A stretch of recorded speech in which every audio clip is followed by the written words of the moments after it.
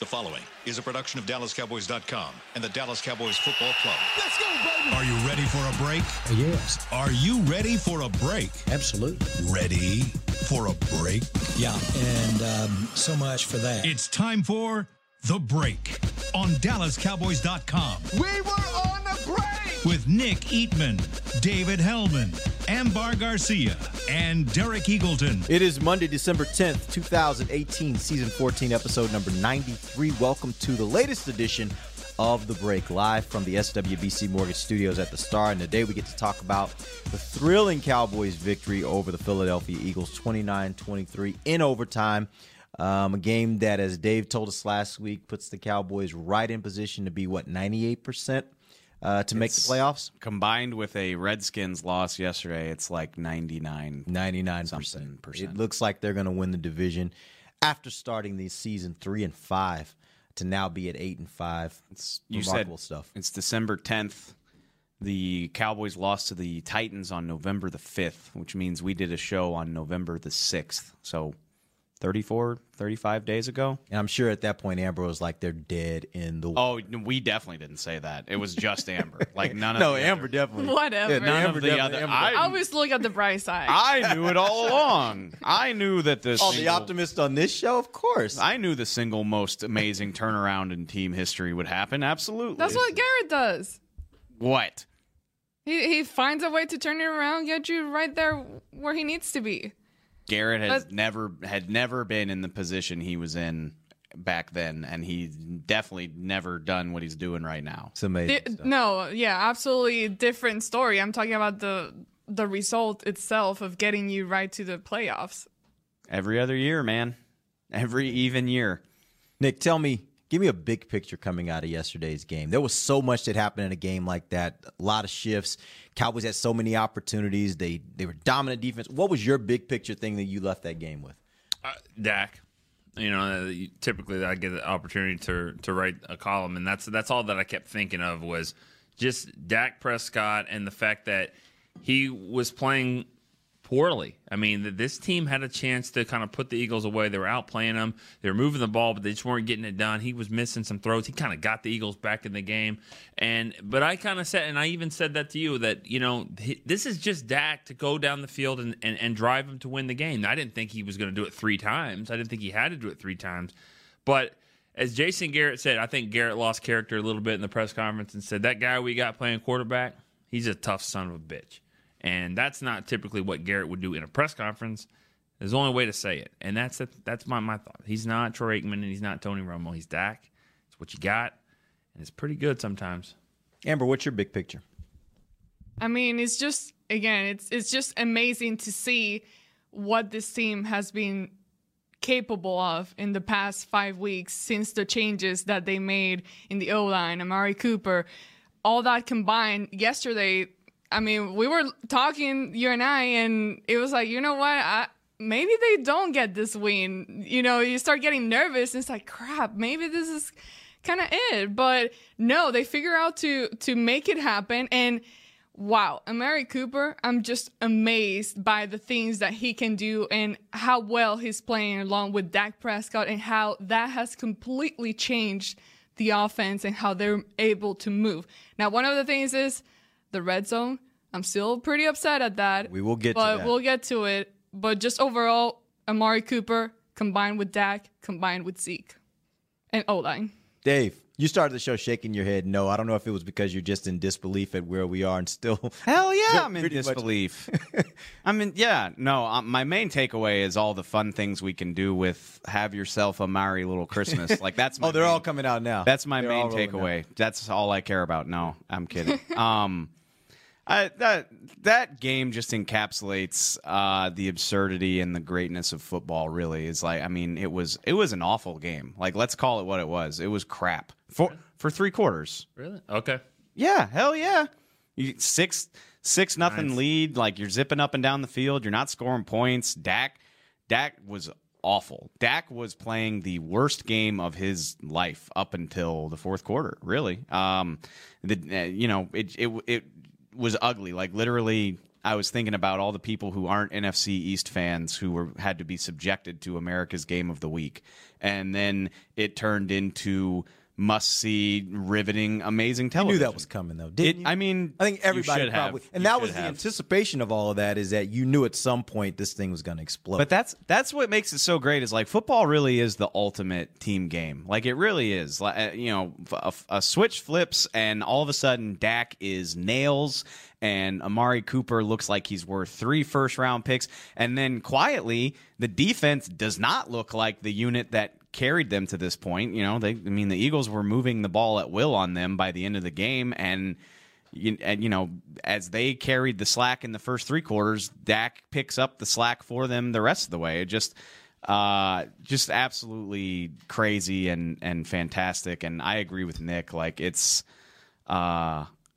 there's so much about Dak Prescott that you can't quantify on a stat sheet, and I think you saw that yesterday. Gave the ball 3 times. Gave it to the Eagles 3 times and still was able to make a comeback. It was going to be the worst game of his career until the fourth quarter. Like, there's just no doubt about it. We talked, the 29-23, which that's another thing. That it's eerie how similar that game was to the 2016 one. I've been talking about it on Twitter nonstop. But we criticized Dak for playing poorly in that game, and he only turned it over once. Mm-hmm. He turned it over 3 times yesterday. Yep. Almost 4. Almost. The last Could have been a 4th. You're absolutely right. And for him to pull that thing out of the fire, and for his teammates to have the confidence that he would, like, I don't know. There's like an argument about whether clutch is a real thing in sports, kind of like momentum. Like, I don't have a definitive answer to that, but Dak has it. And that's been a component of his story since he got here, but he just kind of emphasized that last night. Yeah, you look at his numbers yesterday. He was 42 of 54, 78% completion percentage, 455 yards, 3 touchdowns, 2 interceptions, 104.9 passer rating. But the most remarkable part of that, and this was floating around the internet Twitter last night, was if you look at just what he did in the fourth quarter and overtime, that's where the remarkable nature of his play yesterday came. It was 17 of 20, 85% completion rate, 243 yards, 3 touchdowns, no interceptions, 156.1 quarterback rating. That's in the fourth quarter and in overtime, the time of the game when you really need your quarterback to do big things. And he showed up in a huge way. And no lack of giving credit here to Amari Cooper, because a lot of what happened for him was because of Amari Cooper making great plays with the ball once he had it in his hands. Yeah, there's something to be said for that. Obviously a couple of that is just Amari Cooper being a freak, but the throws still had to be there. The drives still had to be engineered. And that's another, I'm just reciting things off of Twitter right now. But this crappy defense right there by 41. I don't even know what 41 is. But he wasn't even, this is a guy, again, their secondary is really beat up. And it was kind of shocking to me that in that situation where Amari Cooper is out there, it's in the crunch time of the game, that they would get this guy lined up, that the Eagles would call a defense where he's in man coverage on the outside without safety help. That was just pretty much, in my opinion, a bad defensive call by the Eagles, and the Cowboys made them pay.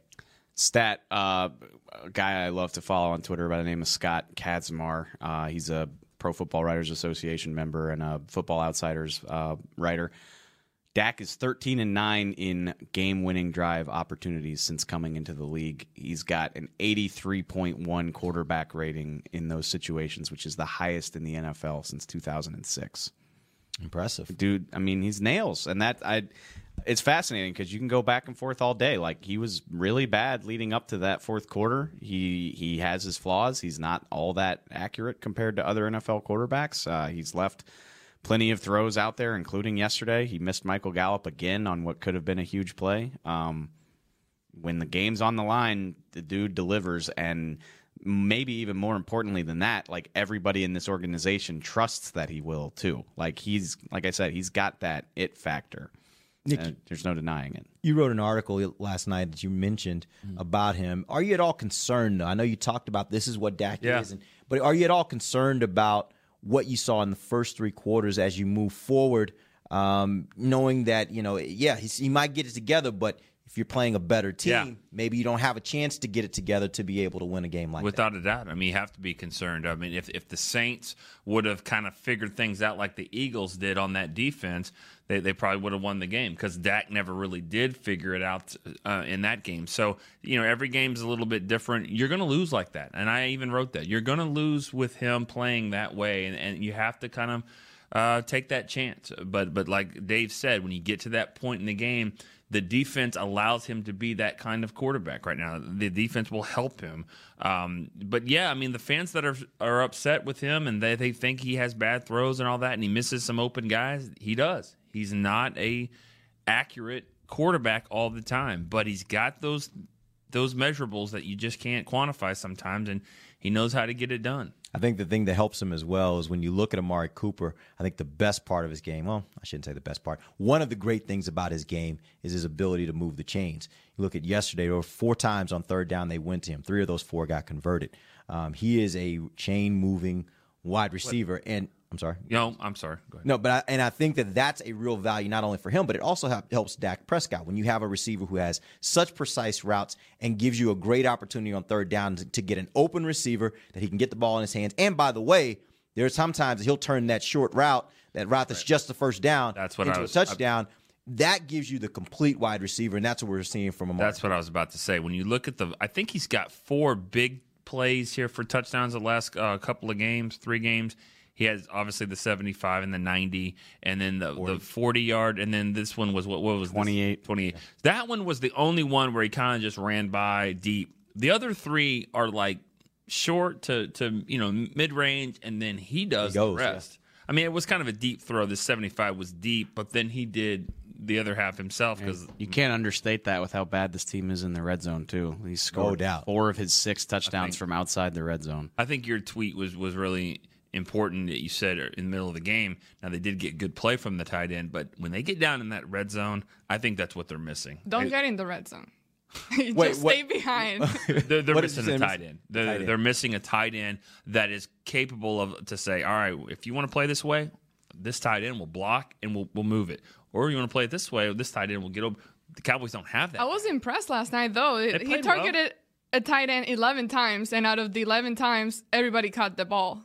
Blake Jarwin. Rico was backwards, but that's okay. Hey, he still caught it. he still caught it. It was one play. So everybody was 11-11? Yeah. I knew Jarwin was 7. Everybody. Jarwin was 7 of 7 for 56 yards. Schultz Yeah. was 3 of 3 for 37, and then Rico was 1 of 1 for negative. It was by far their best game of He the caught year. it. yeah. And I thought Jarwin made one of the underrated plays of the whole night with the spinning adjustment to the ball that Dak threw behind him.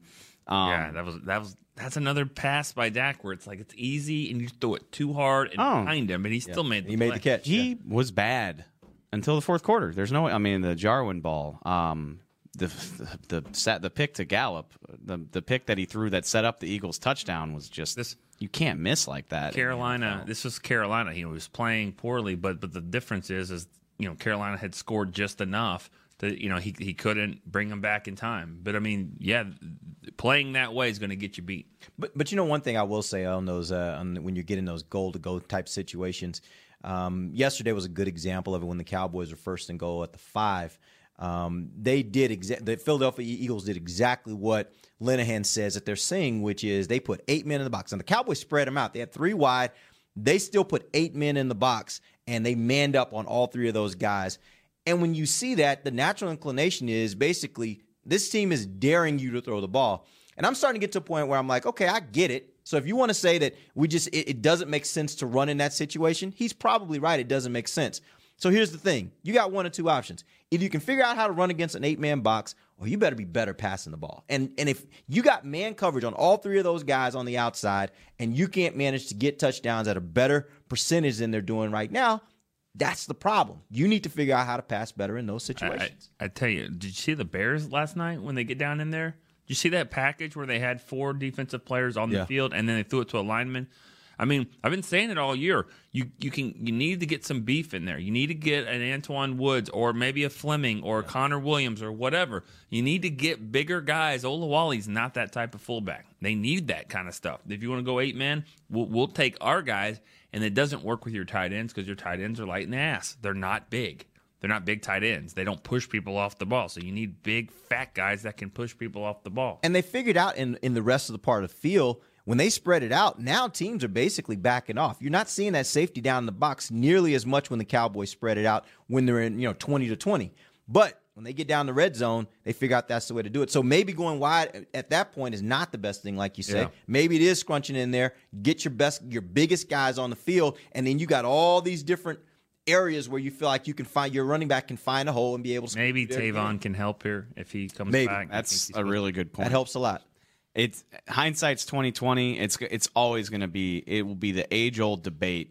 We'll say, why aren't you running the ball? And they'll say the look is terrible for running the ball. And at this point, we've seen them try to outsmart everybody week in and week out, and it hasn't ever worked. It's at no point this season has it really worked on a consistent basis. How many times have they scored up until this point of the season when they're in the red zone?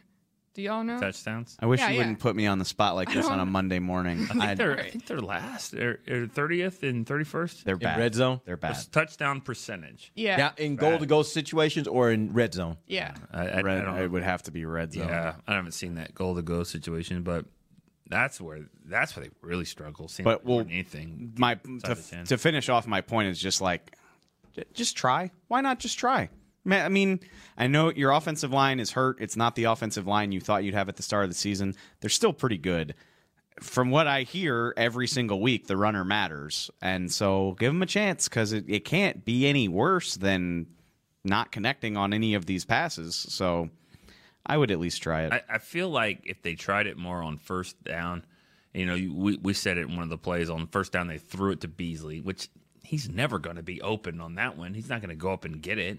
So I didn't like that call at all. And then on second down, they got 2 yards, and then third down but on first down, if you can get 1 to 2 yards, and then you're just kind of slowly inching it to the point where you might be a 4-down territory if you can get down inside that 1 on fourth down, if not scoring before that. So I just feel like they need to do a much better job. And I agree with Dave. Let Zeke. I mean, he's the guy that got you down there for the most part. Let's figure it out. Let's see if they can stop him. What play was that where I can't remember where Zeke ran in and he had like 6 guys on him and he still got like 3 yards? Do y'all remember? It was one specific play last night. Yes. Well, yeah. My point is, he can push. He can push. He can get at least 1, but even 3 yards. Even if he has like 5 guys on top of him, he has. It's crazy the strength that his this lower guy body has. strength is unbelievable. He can push it there and move the chains up and get you a touchdown.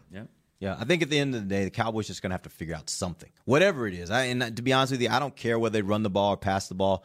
Whatever they're going to do, they better get better at it because right now they can't sustain getting in the red zone with the regularity that they are because they're maintaining the ball. They had 45 minutes of time of possession yesterday. That's amazing. They ran 98 plays. Right. Big to have 12. the ball That's that Big much 12 stuff. And not have the points to show for it, they just can't sustain that when they're playing up against good teams, especially when they get into the playoffs. And so I love everything they did yesterday. I love the game plan. They just got to figure out the red zone. If they figure that out, they are going to be extremely deadly when it comes time to play in the playoffs.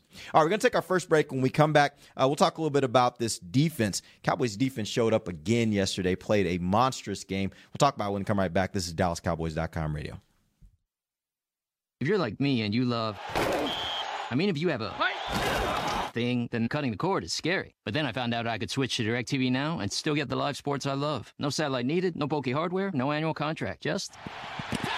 Get the live sports you love. Try DirecTV Now for $10 a month for 3 months. Visit DirecTVNow.com. DirecTV Now. More for your thing. That's our thing. Use code REALDEAL. Limited time. Price for a little package. After 3 months, renews monthly at full price. Currently minimum $40 unless canceled. Prices may change. New subscribers only. Cancel anytime. Content varies by package and may be limited. Restrictions apply. Star Sports Tours is the only official fan travel partner of the Dallas Cowboys, offering exclusive game weekend travel packages with sideline access and photo ops with current players, alumni, and cheerleaders. That's not all, though. You'll get to talk X's and O's with Senior Director of Player Personnel Will McClay and, of course, with yours truly, me, Brian Broaddus. You can trust the official fan travel partner of the Dallas Cowboys, and with us, you'll travel like a pro. Visit cowboystravel.com to book your travel package today.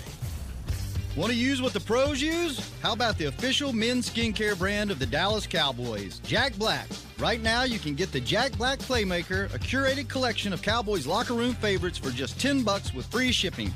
The Playmaker includes 4 Jack Black skincare favorites, plus a full-sized Intense Therapy lip balm and a Cowboys can cooler. Go to getjackblack.com/Cowboys and use the code word Cowboys. The Jack Black Playmaker, $10, free shipping.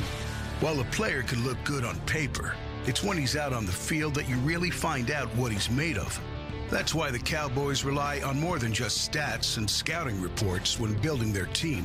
When picking a tractor, it's why you should rely on more than just specs and features. You've got to take it out and put it to the test. The Cowboys did when they named John Deere their official tractor.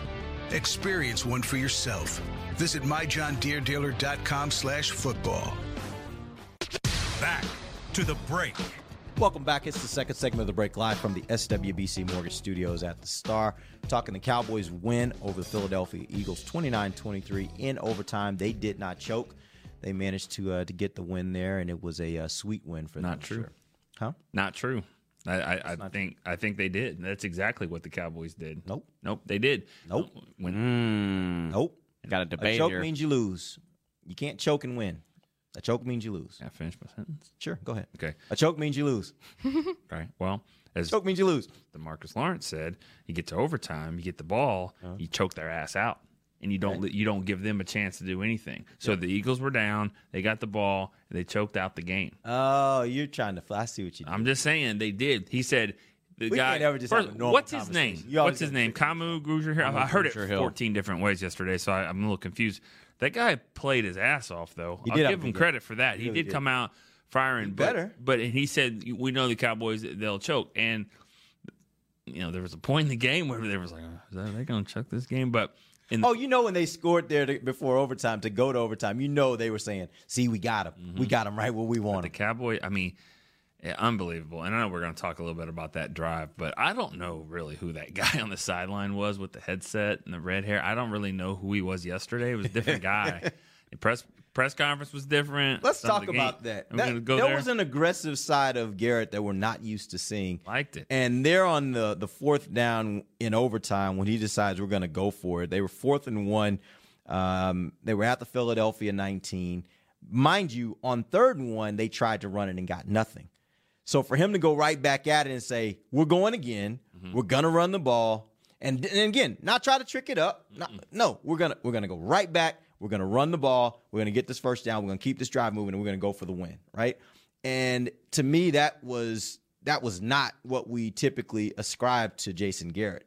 If anything, he plays the percentages, and the percentages say in that situation, kick your field goal, let your good defense, your really good defense, make a stop and win the ball game. What do you guys think? Kudos to Jason Garrett for understanding, the ebbs and flows of a game, which is something that he talked about in the press conferences. Defense has been outstanding all season long. They're a big part of the reason why this team's 8-5. They were not outstanding down the home stretch of that game. They let the Eagles do whatever they wanted the last 2 or 3 possessions. Who the hell knows? Maybe you make a play, but it didn't seem smart to try to kick a field goal and put them back out there and give a quarterback who could have won NFL MVP last year a chance to walk off and beat you on your home field. I thought it was great. We talked about it. He talked about it too. Somebody in the press conference brought up the Houston game and how that factored, and he made the very. What did he say?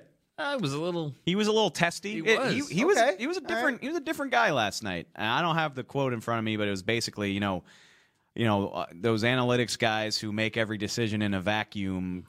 They have to understand the flow and feel of a game, and we forced Houston to punt 7 times in the second half of that game.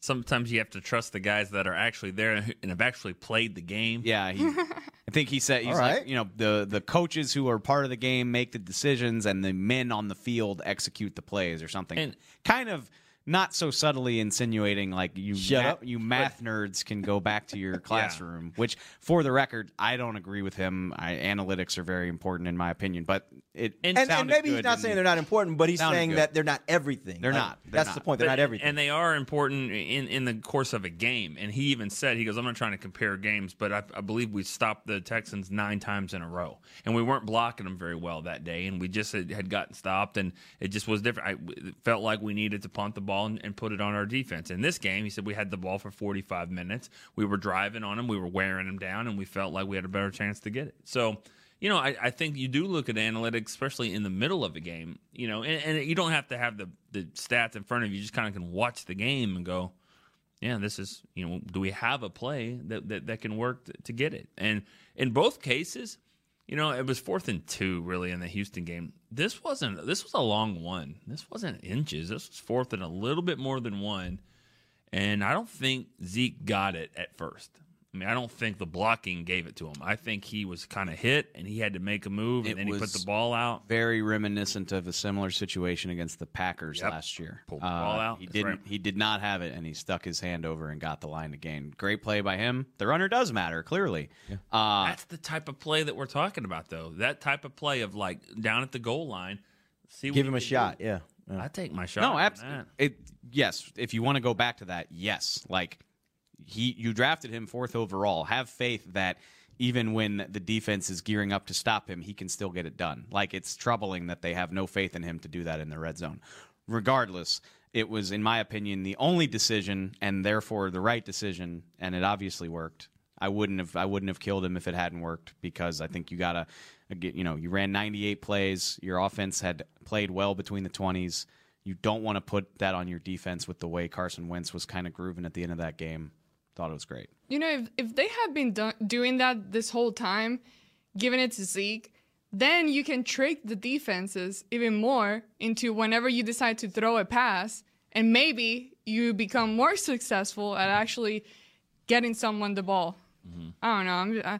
I keep thinking about freaking red zone. I'm just upset. I was so upset last night. And even after the game? Well, no. Don't be that guy. No. During the game, after the game, I was just shaking. I was feeling sick for real. Like, that game made me feel some type of way, and it was not good. But at the end, yes, it was good. My point is, and I'm seeing questions here on Twitter, people asking about the kicker. I don't know if you're going to get into that, Derek. We should, yes. Well, okay, let you get there then. No, go ahead. Actually, just go ask the question. Right, just go ask the question. No, starting to talk about concerns about the kicker. Yeah. Are you still concerned? And me personally, and I take this topic very serious because I'm a kicker person. And what is a kicker person? No, never mind. I'm pro kicker. I don't like blaming the kicker when you have bigger concerns. I got you. Got it. That being said, going back to the red zones and actually scoring 6 points and all that. But after you see Brett Maher miss a field goal, from what yard was that? 47. And then he makes a 62-yarder.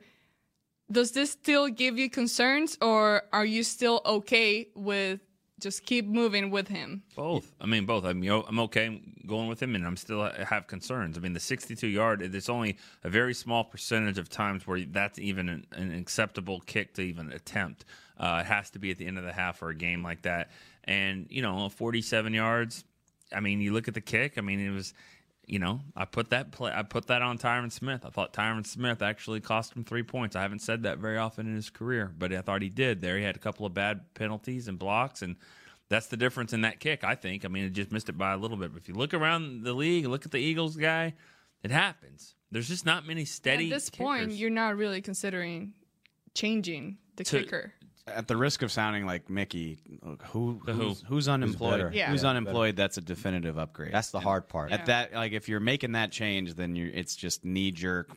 I'm mad because I want to be mad BS. And I think Brett Maher is like the perfect encapsulate. He's the perfect kicker for this team, honestly, because he can be maddeningly inconsistent, and then he can do something absolutely nuts and wonderful, like hit a 62-yard kick. He's both. This team is both. They're capable of being 3-5. They're capable of being on the cusp of winning the division at 8-5. Like it's just, I think, perfect kicker for a very wacky season. I think Bailey had 7 or 8 game-winning field goals in his career, 7+ years. Sounds about right. Maher's got 2. It's got 2 this year. He's made the 2 opportunities that he's had, and of course he set the record obviously for it's the 9th longest field goal in the history of the league. So that gives you something that other guys don't have. There's some kickers that you don't have the ability to even do that. I absolutely do not have the peace of mind. Like peak Dan Bailey, like the peak of his career, if it was inside 55, I had this inner peace where I was like, this is going through. I do not have that when Maher lines up for anything.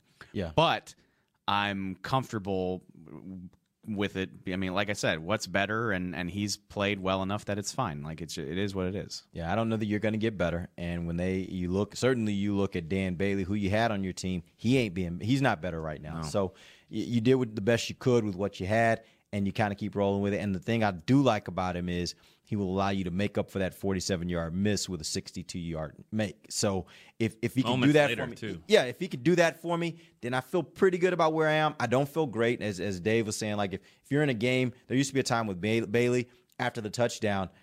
If I had to go to the restroom, if I had to go get some water, I'd run right after that. Like, you were going to get the extra point. I don't anymore. I don't feel comfortable about anything. But once again, he gives you something as far as the range that he has. He gives you something that maybe you didn't have. And Bailey is not doing well at all in Minnesota, and that's important because I guarantee if somebody was out there better, Zimmer would go get him because I mean he's talked about it on the air. He doesn't trust his kicker right now. I don't think they can find a better option. Nor should he. I mean, Dan's having a horrible year by his standards. Yeah. So and that happens. I mean, Vinatieri is just a different guy because the best of all time, they fall down. I mean, they Vanderjagt. We've seen it here in Dallas. I mean, he was the best at one point. Yes, I agree. I completely agree. But can we just talk about how insane, just overall, like I'm just thinking about it, like as one of the longest kicks in NFL history is like a footnote in that stupid game. Yeah. I mean, he couldn't even make our top 10. We're going to roll out later today 10 best players on the team. I mean, I think setting Cowboy record with 62-yarder. Cowboys ran 93 total plays. They almost hit the 600-yard mark. They had 100 yards in penalties. They turned the ball over 3 times. There were 4 turnovers. It's almost a touchdown in of penalties. One guy's doing it. Yeah. I mean, this guy. Yeah, he just doesn't. I just don't think he understands the rules. I will say this though. One of those plays, the it took sack, me a minute, and then I was like, I just wanted to make the sure. sack. I am a little bit torn on that one, just because from way I heard, I went back and watched the game, and they had the former ref talking about the play, Pereira, and he mentioned, he was like, well, the intent of the call is really that you don't want guys having momentum type hits. You don't want guys taking shots at guys' legs. What you are trying to encourage is wrapping up and tackling, which is exactly what he did. So even though he went at the leg, he actually grabbed the leg. He didn't hit the leg. He grabbed the leg and twisted to bring him down, which is what they're encouraging players to do. So Pereira's like, I don't know if I would have called that. I think this is exactly what you're encouraging them to do. I know the letter of the law here says that you don't want them hitting low, but he didn't really hit him low. So that's one I don't know that I would call. So I would give him the benefit of the doubt on that one. The other, come on, man. You just got to know. In today's NFL, you got to know if the ball's out, it doesn't do you any good to hit a quarterback. It just doesn't. Nothing good's going to come out of it. And, he did get a sack earlier in the game, but, and he provided some good pressure. So, I mean, it's good having him out there, but those penalties. That is hard, though. When it comes to hitting the quarterback and you're playing that position, I mean, that's what you're aiming to do. But at the same time, when you're just having all that rush in you and just in momentum, it's hard to manage where you're hitting them, how hard, when. I mean, it's tough. That's the job. It is the job, but it's a lot harder than it looks. Yeah, no doubt. Side, that's it. That's all you. And they're moving too. Yeah. And as soon if he ducks down when you're trying to hit him here and your helmet's hit, then they don't care. To me, it's the same thing. You got baseball where you got a ball this big that's being thrown at almost 100 miles an hour that's in a particular zone, and you got to try to hit it. Like, it's hard. That's why it's hard to be a professional. But that's the job. That's the way it's been described to them. That's the way they've been coached at this point. So that's what they got to do. They got to do that, or they're going to risk getting their team a penalty that could cost them a game. Yeah. Jake Elliott hit his 26-yard field goal with 12 to play in the fourth to make it 9-9. So the first 48 minutes of this game produced 18 points, and the last 20 minutes of it produced 34. Right. That's amazing. I said this last night too. It's just, I mean, I always think I've seen the craziest game, and I'm always wrong. But the funny thing is, Dave, you mentioned at the beginning that this was the worst game to watch. I actually love these kind of games just because I keep anticipating what's going to happen, especially when they're good teams. I feel like, okay, something's going to happen here at some point. And certainly most of the time it feels like there comes a point when it opens up and then it starts rolling.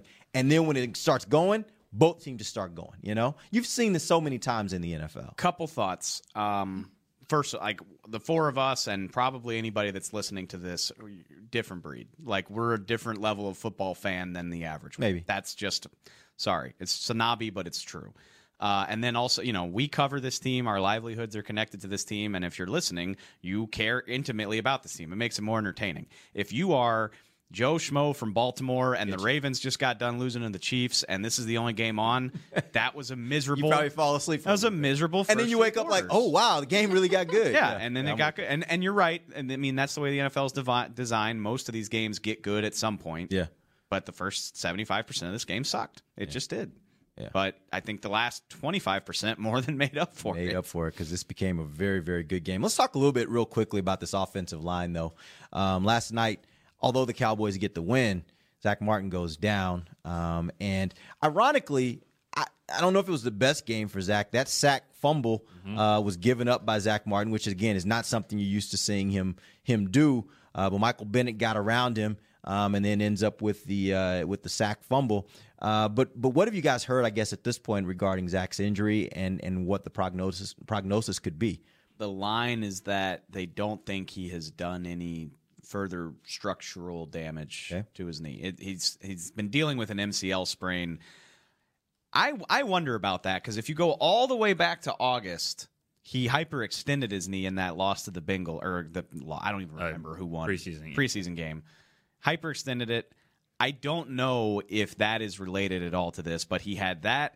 And that was when it first happened? Well, I honestly, I can't say for sure that they're connected, but my point is that he has been dealing with a knee injury of some sort since August. Mm-hmm. Sprained his MCL in the loss to Washington at Washington and has had some type of aggravation to the problem pretty much every week since. But so the fact, if there's no further structural damage, and I'm sure they're running evaluations on that, and Garrett will have some type of update today, but it just, basically he aggravated it, and it's going to keep bothering him probably. When he was drafted in 2014, I'm sure, I don't know this, but he had an aunt or a cousin that said, "Oh, like an when are you gonna come play in Indianapolis?" He's like, we won't be there until 2018. Yeah, we'll see what happens then if I'm still playing or whatever. 2018, and that's it. And here we are. 2018, this is the chance he's going to come back to play his hometown, and he's banged up. He may not play, and they won't play in Indianapolis again for 8 years. So this could be the only time that he plays there. I don't know if that won't matter to Jim Maurer, Britt Brown, and those guys. That won't matter to that because they got to make sure he's healthy. That's important. There's no, and I remember, he was a top 20 pick. He did not go to the green room. He was at his family's house in Indianapolis. That's where he decided to spend the first night of the draft. So clearly that's important to him. Also, you got a chance to clinch the division and make the playoffs in your hometown.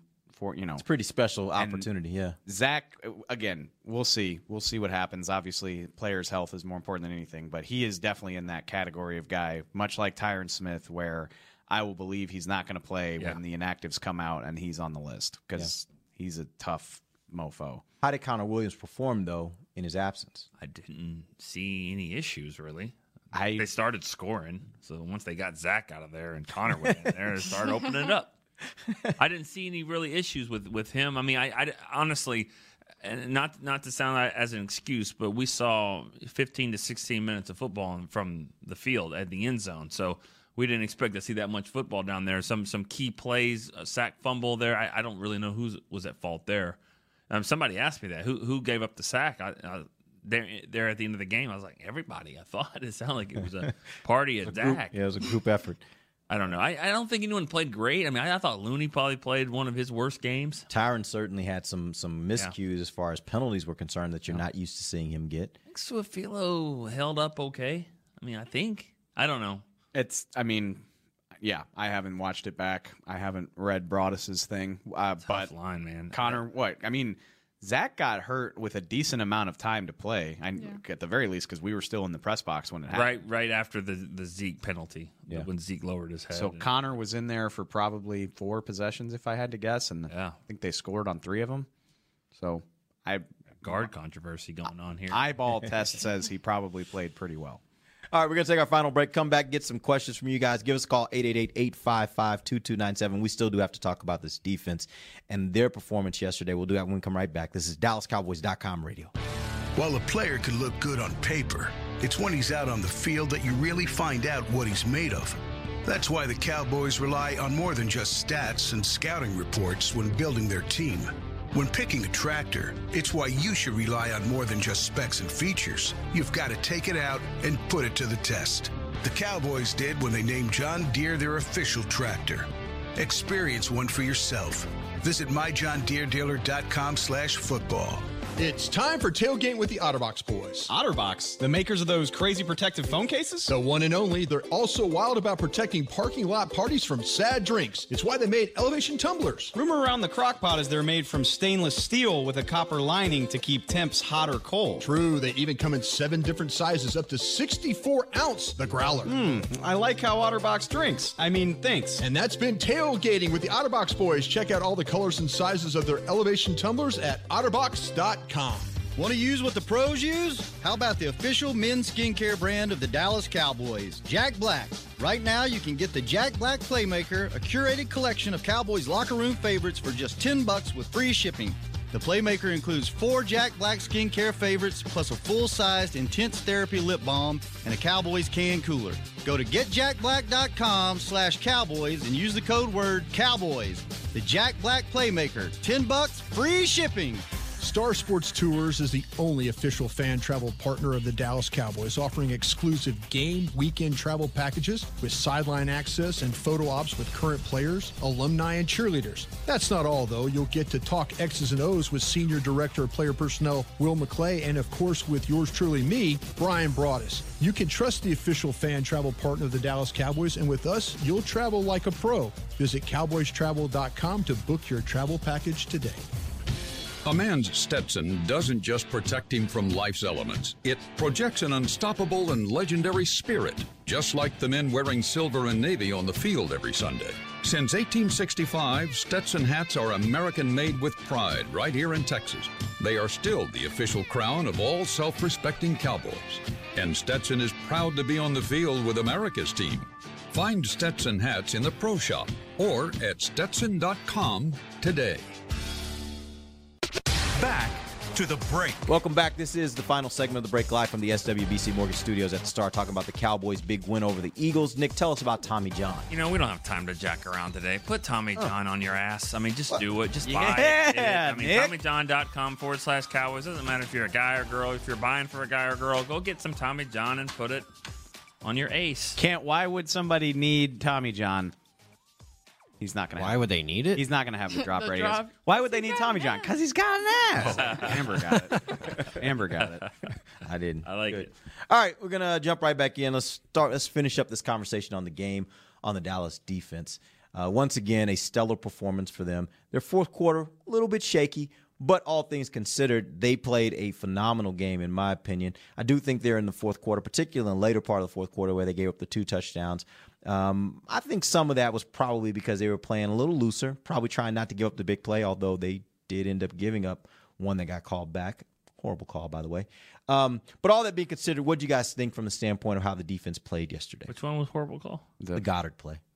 I didn't even. That was another one that happened while we were down there. I didn't see. They scored anyway. Yeah, they did. I'm just saying, but it was a horrible call. And I wonder how it would have affected the game, because now instead of them having to get several more plays in order to get to the end zone, that was a quick strike. Do the Cowboys go down and score? Do they score quickly and give the Eagles time to come back and score? Like, there's a lot that could have changed that game if that play would have held. Yeah, and this would have been one of the 5 plays if they hadn't scored. The play before that, deep ball to Jeffrey laid out there, he pushed off on Cheeto to get the separation. Cheeto got up and was telling the ref it was pushed off by one of the safeties, Xavier Woods, I think.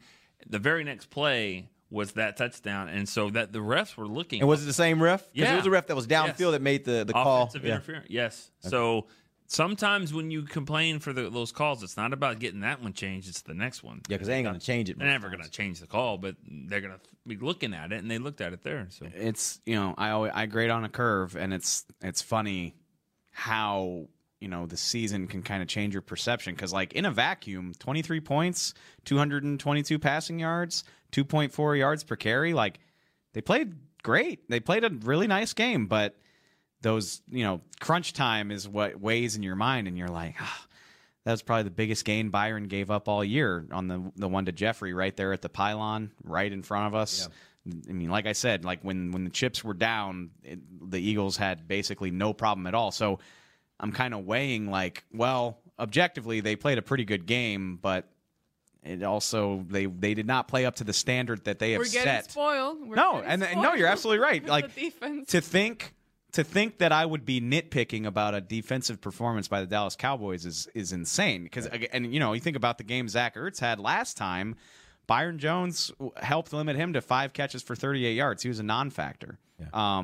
So they clearly played pretty well, but the standard has been set so high that now you're finding things to nitpick.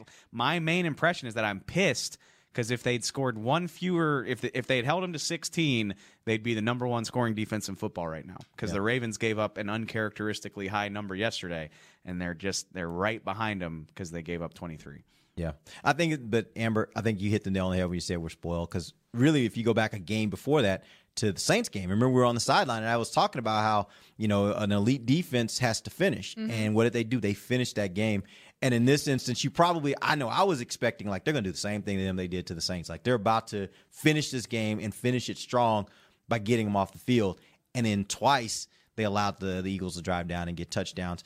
But in the grand scheme of things, I think when you're playing division teams, you have to sometimes figure out a way to win. And in this instance, the offense was going to have to be the ones to figure out a way to win, and that's what they did. That's the nature of a good team, is everything's not going to work out as in the ideal way that you would expect it to every week. And that's what I said at the top of the show, is like football is so great. And I think it was the Washington loss. The defense played a pretty damn good game. The Redskins scored a defensive touchdown, so they really only gave up 13 points. And Tyrone Crawford was like, well, we got to play better. We got to get more. If it's going to be one of those days where we have to pick up the slack, then that's what we got to do, and that's on us. And you saw him do that against the Saints. And then this week, they didn't have it at the end, but the offense picked them up. And I mean, it takes both sides over the course of what I guess that game was 70 minutes, but they did so many things throughout the game to kind of keep them in there. I mean, keep the Eagles down like the defense got them to the finish line, and the offense pulled them over it. And I one of the things that concerns me sometimes, or that I think about, and I know it's part of the game, and they get paid a ton of money to play it, and they got trainers and professionals that know how to cure them throughout the week and get them back to being healthy. But thinking of the way that the defense plays and how much energy and effort and work they put out on the field, I'm like, okay, can they keep this going like week to week, Sunday to Sunday? I mean, it takes a lot of work and effort, and you have to think about that and get your offense to help you out, because you can't always rely on your defense. Yeah, but the thing about that is their offense is helping them out. Think about the number of plays yesterday that the offense had where they were on the field. Even when they ended in just 3 points or they ended in a turnover, you look at a time of possession of 45-plus minutes, and that means that only, the Eagles had, 22, I want to say, minutes or so. I mean, you look at the time of possession, the defense is getting helped out. That's why they can expend as much energy, is because the amount of time that they're spending on the field this season is remarkably skewed toward their offense. And so when they come on, they're very well rested, they're refreshed, they're ready to go. And because they're playing so well, they tend to get a lot of 3-and-outs. Yesterday they had 4 3-and-outs. So when they get 3-and-outs, they go right back to the sideline, put the offense back on the field for another 4, 5, 6 minute drive. So I think it works right now. It really does. You aren't wrong. You're not wrong. But am I ever? Yes. I'm just saying. Rico, 5 touchdowns. You had to bring that up. Good point. You know what would help them a lot more than all of that is What's that? Points. I mean, great. Yeah, that's nice. First half possessions, punt, field goal, interception in the end zone, missed field goal. So, and you're not going to score every time. I get that, but it could have been at least 13-0 at half. No doubt about it. And hey, the other, I get one of the things that aggravates me the most is people are like, they could have put this team away. They should be up 20. Like, it's the NFL. You don't putting them away. You might get to put somebody away like 3 times per season. That's a lot. They beat the Jags 40-7. That was your easy win. Like, you don't get any more in the NFL unless you're truly special, which this team is not truly special. Not the way they play. The way they play doesn't lend itself to putting teams away like that. There aren't that many teams that get to do that. Period. Right. The Kansas. I mean, the Saints had an epic run where they beat like 4 teams in a row, 50-10.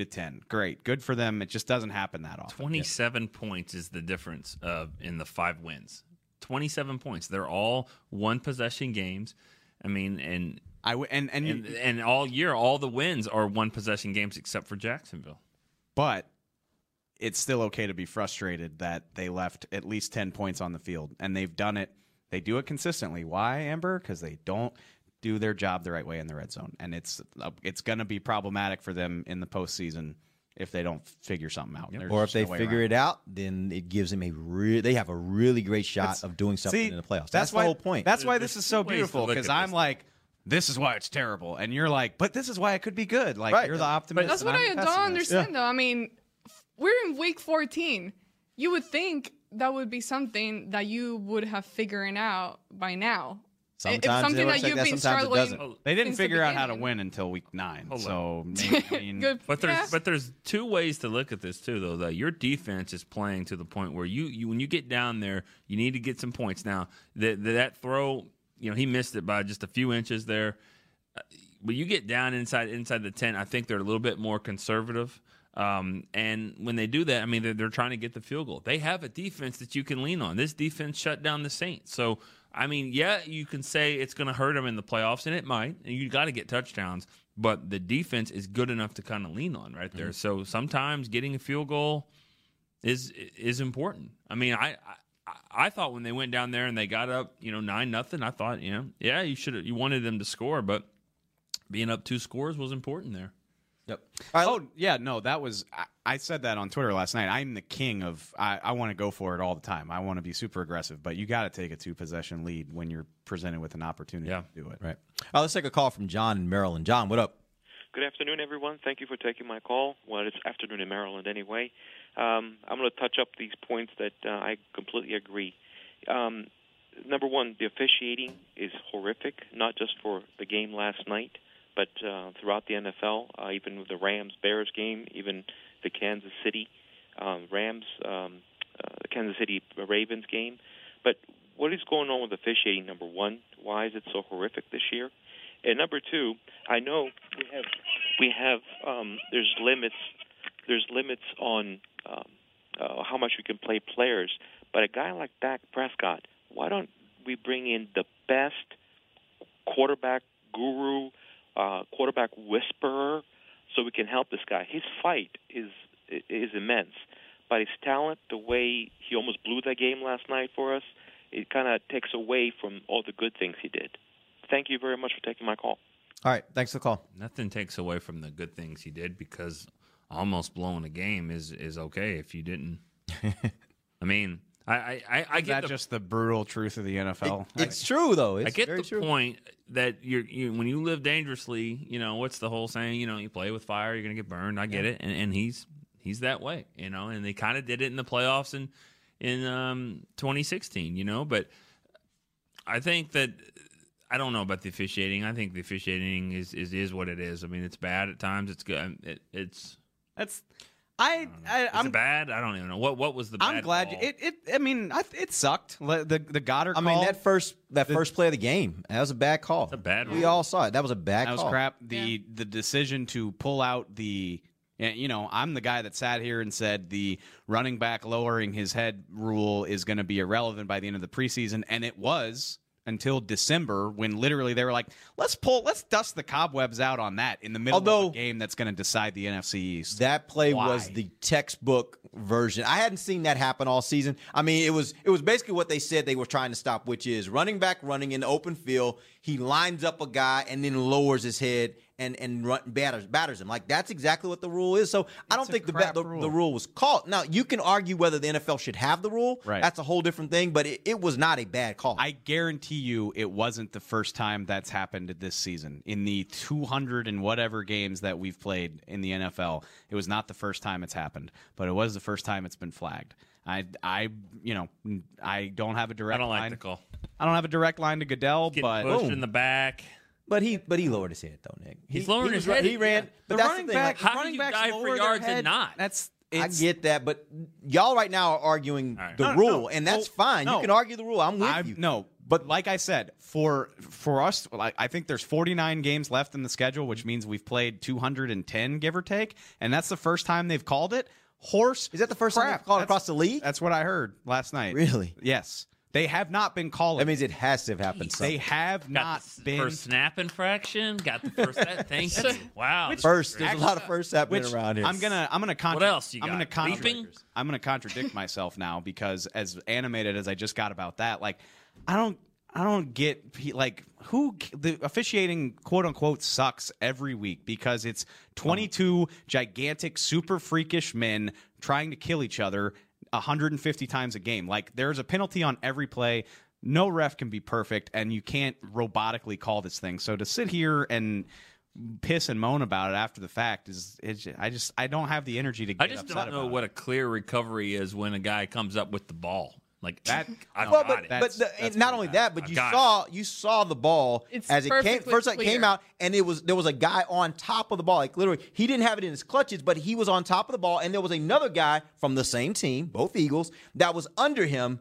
And so, if that's happening, and then they come away with the ball, the same guy that was under him, there is a natural inclination he had the ball. You might not see it, but it's there. It exists, right? It didn't magically get there. So to me, I just think that was a bad call. I agree that that's a bad. I don't even want to say a bad rule. I don't know that I agree that rule really makes as much of a difference as it should. But the fact of the matter is, he did what they told him not to do. You take the penalty, you move on. There were some bad calls, though, in that game that I think could have affected the game at the end of the day. I mean, they all do. And sometimes it bites you in the ass when they flag LP Ladouceur for doing the same snap that he's always done. And sometimes it benefits you because somebody in New York doesn't know what the hell they're looking at on a replay. Like, there's something terrible happens pretty much in every game. And that, I mean, honestly, that's just football. Like, it's college football. It's definitely high school football because they don't even have the benefit of replay. So I don't know. I don't have the energy to you get can mad call about it. holding on every play, but one of those Tyron plays, I know I said he cost him 3 points, whatever, but one of those plays is it holding or is it just kicking the guy's ass? I mean, like he has his hands right here and then he puts them down on the ground. I mean, I don't know if it's one thing if you're holding so he doesn't tackle the guy, but if you put a defensive end on his ass, like, I don't think you're really holding the guy. I think you're putting him down. I think and again, going back to my point, you're talking about this stuff happens in a half second, blink of an eye, because they're so fast. And the ref saw Tyron put his hand on the outside of the shoulder pad where the logo is, and they're just trained. Like when you see that hand placement, it's a flag. Even if it's not, they're going to call it. And that's how they're trained. Like they're told when you get your hands outside, you can get a holding call. Like that's how they're trained. And to the other point, I don't know, like, with 3 weeks left in the season, like I don't have the energy to debate the coaching stuff right now either, because like they're not going to come in and fire Kellen Moore today, and they're not going to do it next week either. Right. And so that's a conversation for January or February. And the way this offense is played, like the whole scope of it, there's plenty of conversation to be had about the future direction of the offense going forward. But why waste your breath on it right now? So in the season, you keep rolling with whatever you got going on. Especially when you're winning 5 games. Exactly. And we just kind of reset this. They've got 3 games to go. They win one of the 3 games, they win the division. If they don't win any of those 3, either the Eagles or Redskins who play each other, the winner of that has to win them all. So nobody can slip up on over there. The Eagles or Redskins, and the Cowboys have to lose all 3. Have to lose them all. That's the only way that they don't win the division. Very unlikely. It's possible, but it's a slim chance. And this weekend, both of them could lose. I mean, you got the Eagles playing the Rams, who are coming off a loss, by the way. They're second of the season. And then you've got the Redskins going to play the Jaguars. And the way they played against the Giants, they could lose all three. Yeah, they are not the same team with Mark Sanchez under quarterback. Sanchez Even their against defense, the Jaguars. that was a really good defense. I thought through a good part of the season, they've just fallen off here in the last couple of weeks and are playing really horribly. And if they find a way past the Jags, they got to play a Tennessee team that's right in the thick of the AFC playoff race. So and then the Eagles have to play the Texans at home. So I mean, it's not likely that they're going to win. I mean, Cowboys they still got the easiest schedule of at the Colts, which is going to be a tough. That's going to be a tough game. And Tampa at home. Tampa played the Saints tough, and then they got the Giants. You never know what they're going to be playing at the end of the year. But beating the Colts would be the easiest way to just take care of this. But yeah, it's very, very slim that this doesn't work itself out in favor of the Cowboys. And if the Bears would have lost to the Rams, which they did not, the Cowboys I think would have had the lead on them. In the third seed. Yeah. But I don't know if that matters. I don't see both Dallas and the Bears winning at the Rams and the Saints, where that 3 versus 4 is going to really matter. I'd be surprised if. But what I do love right now, I love that we're getting to see this duality of the NFL. You're getting to see these really good offensive teams against these really good defensive teams, and so far this year, they're 2 of 3. The best 2 defenses have won 2 of them, and then yesterday the Ravens played the Chiefs, and they barely lost.